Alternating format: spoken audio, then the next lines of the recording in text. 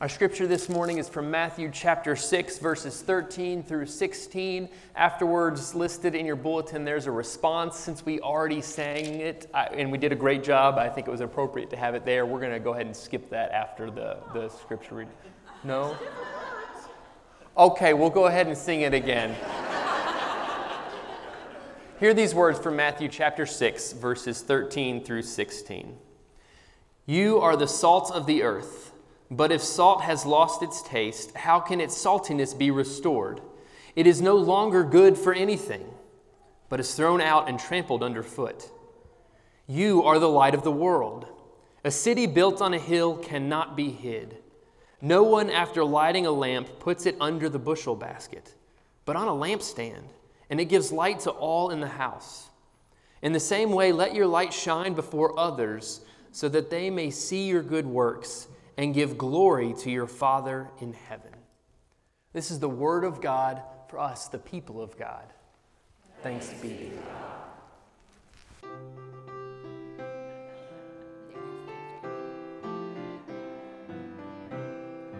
Ready?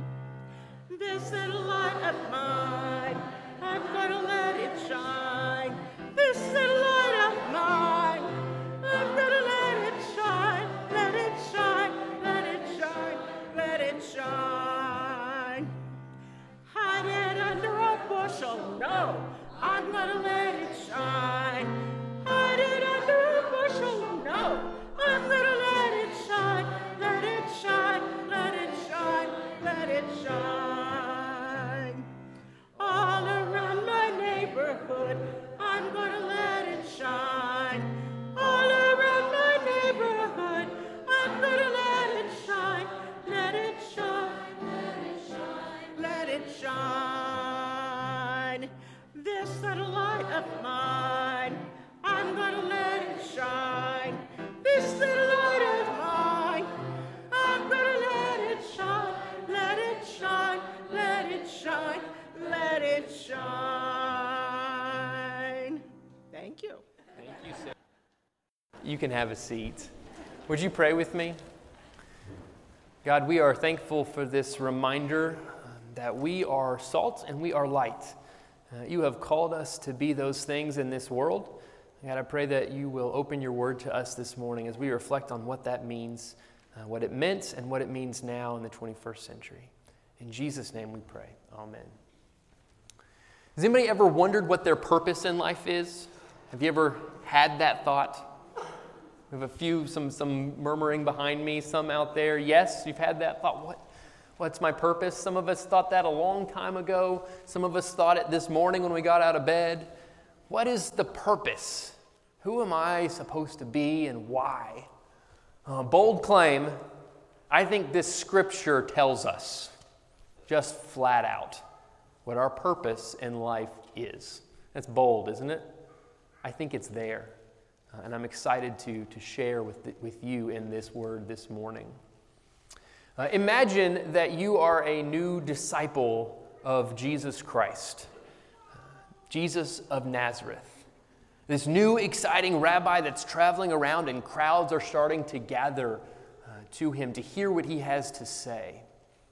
And he chose you, not just to listen to him, but to come follow him, to be a part of his inner circle. And you left everything to go do that. Maybe you weren't a fisherman, but whatever it is you've left behind, you're no longer that because now you are all in. Now you are a full-time disciple of Jesus Christ, following him around, listening to what he teaches, and doing what he says. This is the picture that's painted in Matthew chapter 5. The newly gathered disciples are beginning to follow Jesus, and crowds are gathering, and we're told at the very beginning of this sermon, known as the Sermon on the Mount, we're told that Jesus travels up a mountain and sits down and begins to teach. And it says his disciples are gathered around him. So if you're still imagining this scene, you've just climbed a mountain. So you're probably a little out of breath. You're probably excited to sit down or stand around Jesus and listen to what he says. He starts off with the Beatitudes that we talked about last week. The blessed are the blank, fill in the blank, and there's several lists there, a list of several things there. And then right after that, Jesus begins to answer this question for you about what your purpose is. Now remember, these are people who have given up who they were to follow him. So if you're like me, I imagine that they would be asking that question. Who am I now? What am I going to be? I'm a follower of Jesus, but what purpose do I serve if I'm no longer a fisherman or whatever it is that you have left behind? And Jesus uses these two metaphors to tell the disciples who they are. One interesting thing about the Sermon on the Mount is that it begins by saying he's teaching his disciples. It mentions that crowds had been gathering, but at the end it says that the crowds were amazed by what he was teaching and the authority that he taught with. So it's clear that the crowds are also listening to the teaching. And so Jesus turns to these two metaphors to tell his followers who they are. He says, "You are salt." And then he says, "You are light." Now, an interesting thing here, for those of you who like languages, the Bible was not written in English, and sometimes things get lost in translation. Okay, I had a seminary professor who also happened to be my dad, who used to say all the time in class this phrase, which I didn't fully understand, and most of the class, I think we were all just confused when he said it. He would always say, preaching is in the syntax. And this was like a deep dive into the Hebrew of Genesis, this class was. But he wanted us to see that studying the syntax or the grammar of sentence structures actually helps in preparing sermons. I haven't found it to be as true as he said, but sometimes there's something in the grammar that's obvious in Greek and just doesn't get translated. And that's the case here. This statement, "You are salt," and the same statement a few sentences later, "You are light," has an emphasis in Greek it doesn't have in English. And that's because the word for are, the verb to be, also has the pronoun implied, you.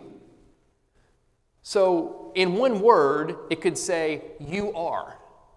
And that's the form that this word is in the Greek. There's a word that just is translated, "you are," both in English. Yet the author, and the author quoting Jesus here, includes another separate pronoun of you. And so the effect in Greek, if it was translated literally, would sound more like this. You are salt. There's this emphasis on the you because it's repeated in the Greek, and it's just not in English. And so what effect that really has is what it would sound like is Jesus saying, you are salt, instead of whoever else you were thinking it might be. You are salt. And he's saying this to his disciples. You are salt. Not the Pharisees, not the religious leaders of the day, not the powerful, not the rich. It's you. You're the salt of the earth. So if you're still imagining that he's speaking to you, so far you've been called to be his disciple, which is an incredible honor. In this day, most people who followed rabbis had to go petition the rabbi and beg to be their disciple. Yet Jesus came and chose you. Out of all the people he could have asked, he chose you. And now you're following him, and he says, you, not anybody else, you are the salt of the earth. But there's no pause there. That's not the end of what Jesus says. And I imagine Jesus didn't leave a lot of room because that would have brought on a lot of pride for me. I'm thinking, wow, Jesus chose me and now he's telling me I'm the salt of the earth? But listen to what he says right after he says, you are the salt of the earth. He says, but if salt has lost its taste, how can its saltiness be restored? It is no longer good for anything, but is thrown out and trampled underfoot. This isn't a, you're salt of the earth, pat on the back. This is your salt of the earth, and you better act like it. You are salt of the earth, and if you cease being, then you will not be serving your purpose. This is what Jesus is saying to his followers. It's not a pat on the back, it's a caution. So I imagine the disciples sitting up and saying, I better pay attention to this. If I'm salt, I don't want to lose my saltiness. Otherwise, I'm going to be just discarded as useless. So I imagine them saying, I better pay attention. And for those of us who call ourselves disciples of Jesus in the 21st century, likewise ought to sit up and think, this is something I need to listen to. Let's reflect for a moment on what it means to be salt. What does Jesus mean when he calls his disciples salt? What purpose does salt serve? It actually serves several purposes, but Jesus clues them in on what purpose he has in mind when he talks about salt losing its taste. So he's not talking about preserving things. He's not talking about other uses of salt. He's talking about its function in taste. Do we have any cooks in the room? Anybody like to cook a lot? There's Bob back there. We got some other hands raising. Anybody a really good cook? Anybody want to invite me over for lunch? No? Okay. Those who study cooking will say that salt has an important function and that it can bring out the tastes of the other ingredients in a recipe. And actually, if what you are tasting the most is salt, then you've put in too much salt. Salt exists to draw out, to enhance the tastes that already exist and to make them better. But salt does not exist for itself. Salt does not exist for itself. It exists to enhance the taste that's already there. And Jesus calls the disciples the salt of the earth. He tells them that their role now is not to be for themselves. It's to be thinking of others ahead of themselves. This message lines up with the message throughout the New Testament in the letters of Paul and elsewhere that Christians are to put the interests of others above their own. That they are to serve one another, to love one another, even when it is not earned. To be salt. Notice that Jesus doesn't say be like salt or to become like salt. He says you are. He declares the disciples' identity for them. And Jesus does this for me, and he does it for you. Jesus looks at you when you give him your life, and he tells you who you are, because it's based on his righteousness, not our own. He looks at him and says, you are salt. Now let's turn to the second metaphor for a moment. Jesus says, you are light. This is like a parallel phrase. It's the exact same in Greek, so the same thing applies to that word you. He's saying, you are light.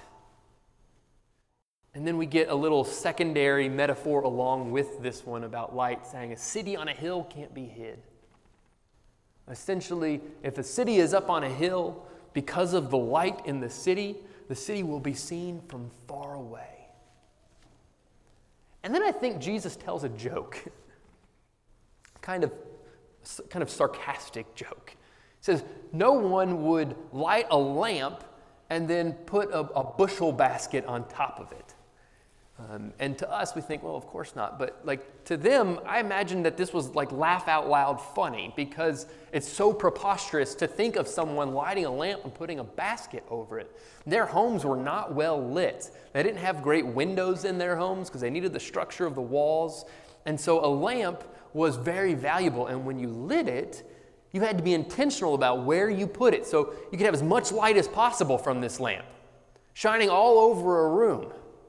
You had to put it up high so it could shine everywhere. The very last thing you do, it would be humorous to them to think of someone lighting a lamp and putting a basket over it. Ha ha, Jesus, that's ridiculous. We wouldn't do that.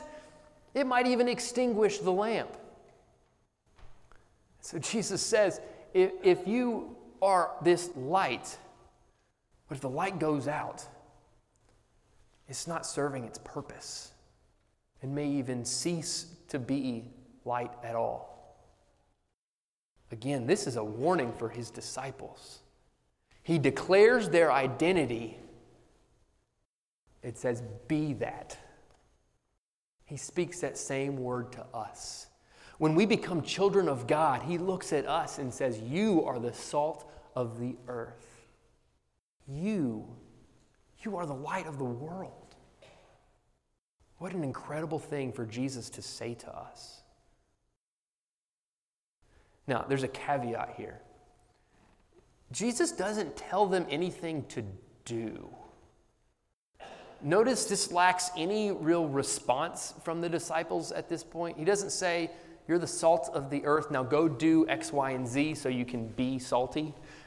You are the light of the world, now go do this so you can shine your light. No, he just declares that it is their identity. Too often as Christians in the church, we fail to grasp this idea that the mission of God is more based on who we are than it is on what we do. I'm guilty of this. We're going on several mission trips every year, and I think they are wonderful. But I want to ask you to think about what's the difference between a group from our church going to Guatemala and building a house and a secular humanitarian effort to go to Guatemala by a non-believing group to build a house. You don't have to believe in Jesus to go build a house and be nice for somebody else. The difference is, are the people going salt and light? Thankfully, I believe that we have a lot of salt and light in this church, and those of you who are signed up on the trip are going to be salt and light on that trip. But that's what Christian mission is. It's not just about going and doing. It's about who you are while you're doing it. Living into that identity that Jesus speaks over you. The Christian mission is as essential to disciples as taste is to salt and as light is to a lamp. Without it, you cease being a disciple. Without living in a way that you are showing love to other people, you cease to be a disciple. In the same way that salt would no longer be salt and light would no longer be light.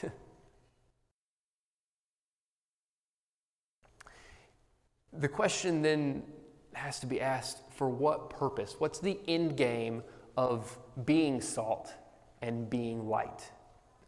And Jesus answers this question in verse 16. Jesus says, in the same way, let your light shine before others so that. When we read Scripture, when we see the words so that, we know, aha, we're getting a purpose statement. He's going to tell us why we just read what we just read, what the end game is. So that they may see your good works. There's not a period there. So that they may see your good works and give glory to your Father in heaven. That ultimately, when we go and do good works, when we live as salt and light in this world, we won't be noticed. And that's a good thing. Because those who come to know Jesus through our salt and our light will give glory to God the Father, who is the one who should be glorified. If we find that our constant good deeds get people praising us, then we're missing something. Our goal as a church is not for people to say, yeah, Georgetown First, that church up on the hill, I love all the things they do. That's not a bad thing for people to think. Our goal should be for people in Georgetown to come to know Jesus in deeper ways, even if they don't recognize where they got it from. Because Jesus has declared that we are salt and we are light. The good news about Christian mission, not just being about what you're doing, but being about what you're being, is that you don't have to go anywhere to do Christian mission. Yes, it's good to go to Oklahoma where the youth are going this summer, and it's good to go to Guatemala from time to time where we're sending this team. But if you are salt and light, the way Jesus declares you are salt and light, then you are in the mission field in your home, in the way you interact with your children or your spouse or your friends or your parents. You're on the mission field when you go to the grocery store, the way you interact with the person checking you out in the line. You're on Christian mission when you're at a restaurant and the way you treat your server when you're at Cracker Barrel. When you go to work, wherever you are. Because being a Christian and in being involved in the mission of Christ is about who you are. It's an identity. And so reflecting on these two things, that salt does not exist for itself, and light exists to illuminate.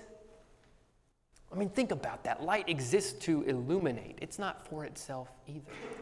When Jesus tells his disciples that you are light, he's just been telling them what the kingdom of God is and that it's all around them and that, you know what, people don't always see it.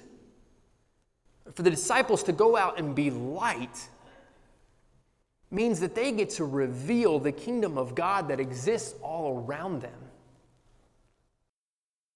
And so we ask ourselves this question.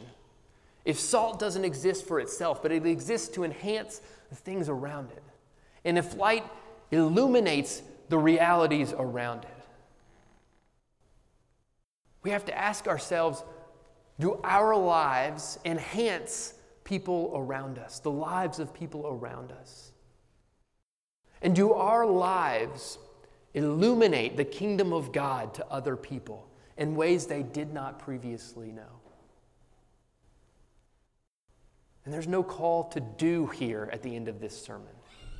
There's no call to go do anything. The call that we read in the scripture is who to be. To be salt and to be light. To be a person who enhances the lives of people around you. And to be a person who shines light on the kingdom of God that is being revealed even in this moment. Would you pray with me? God, we are so thankful for the identity that you place on us, that you speak over us. Now, we are so thankful that our identity is not based on our past history. It's not based on our sinful nature. Our identity is not based on our mistakes. Our identity is placed in you and who you have called us. And you looked at your followers and said, you are salt and you are light. May we hear that this morning, you speaking over us, calling us your children, and calling us salt and light. And may you be glorified. Amen.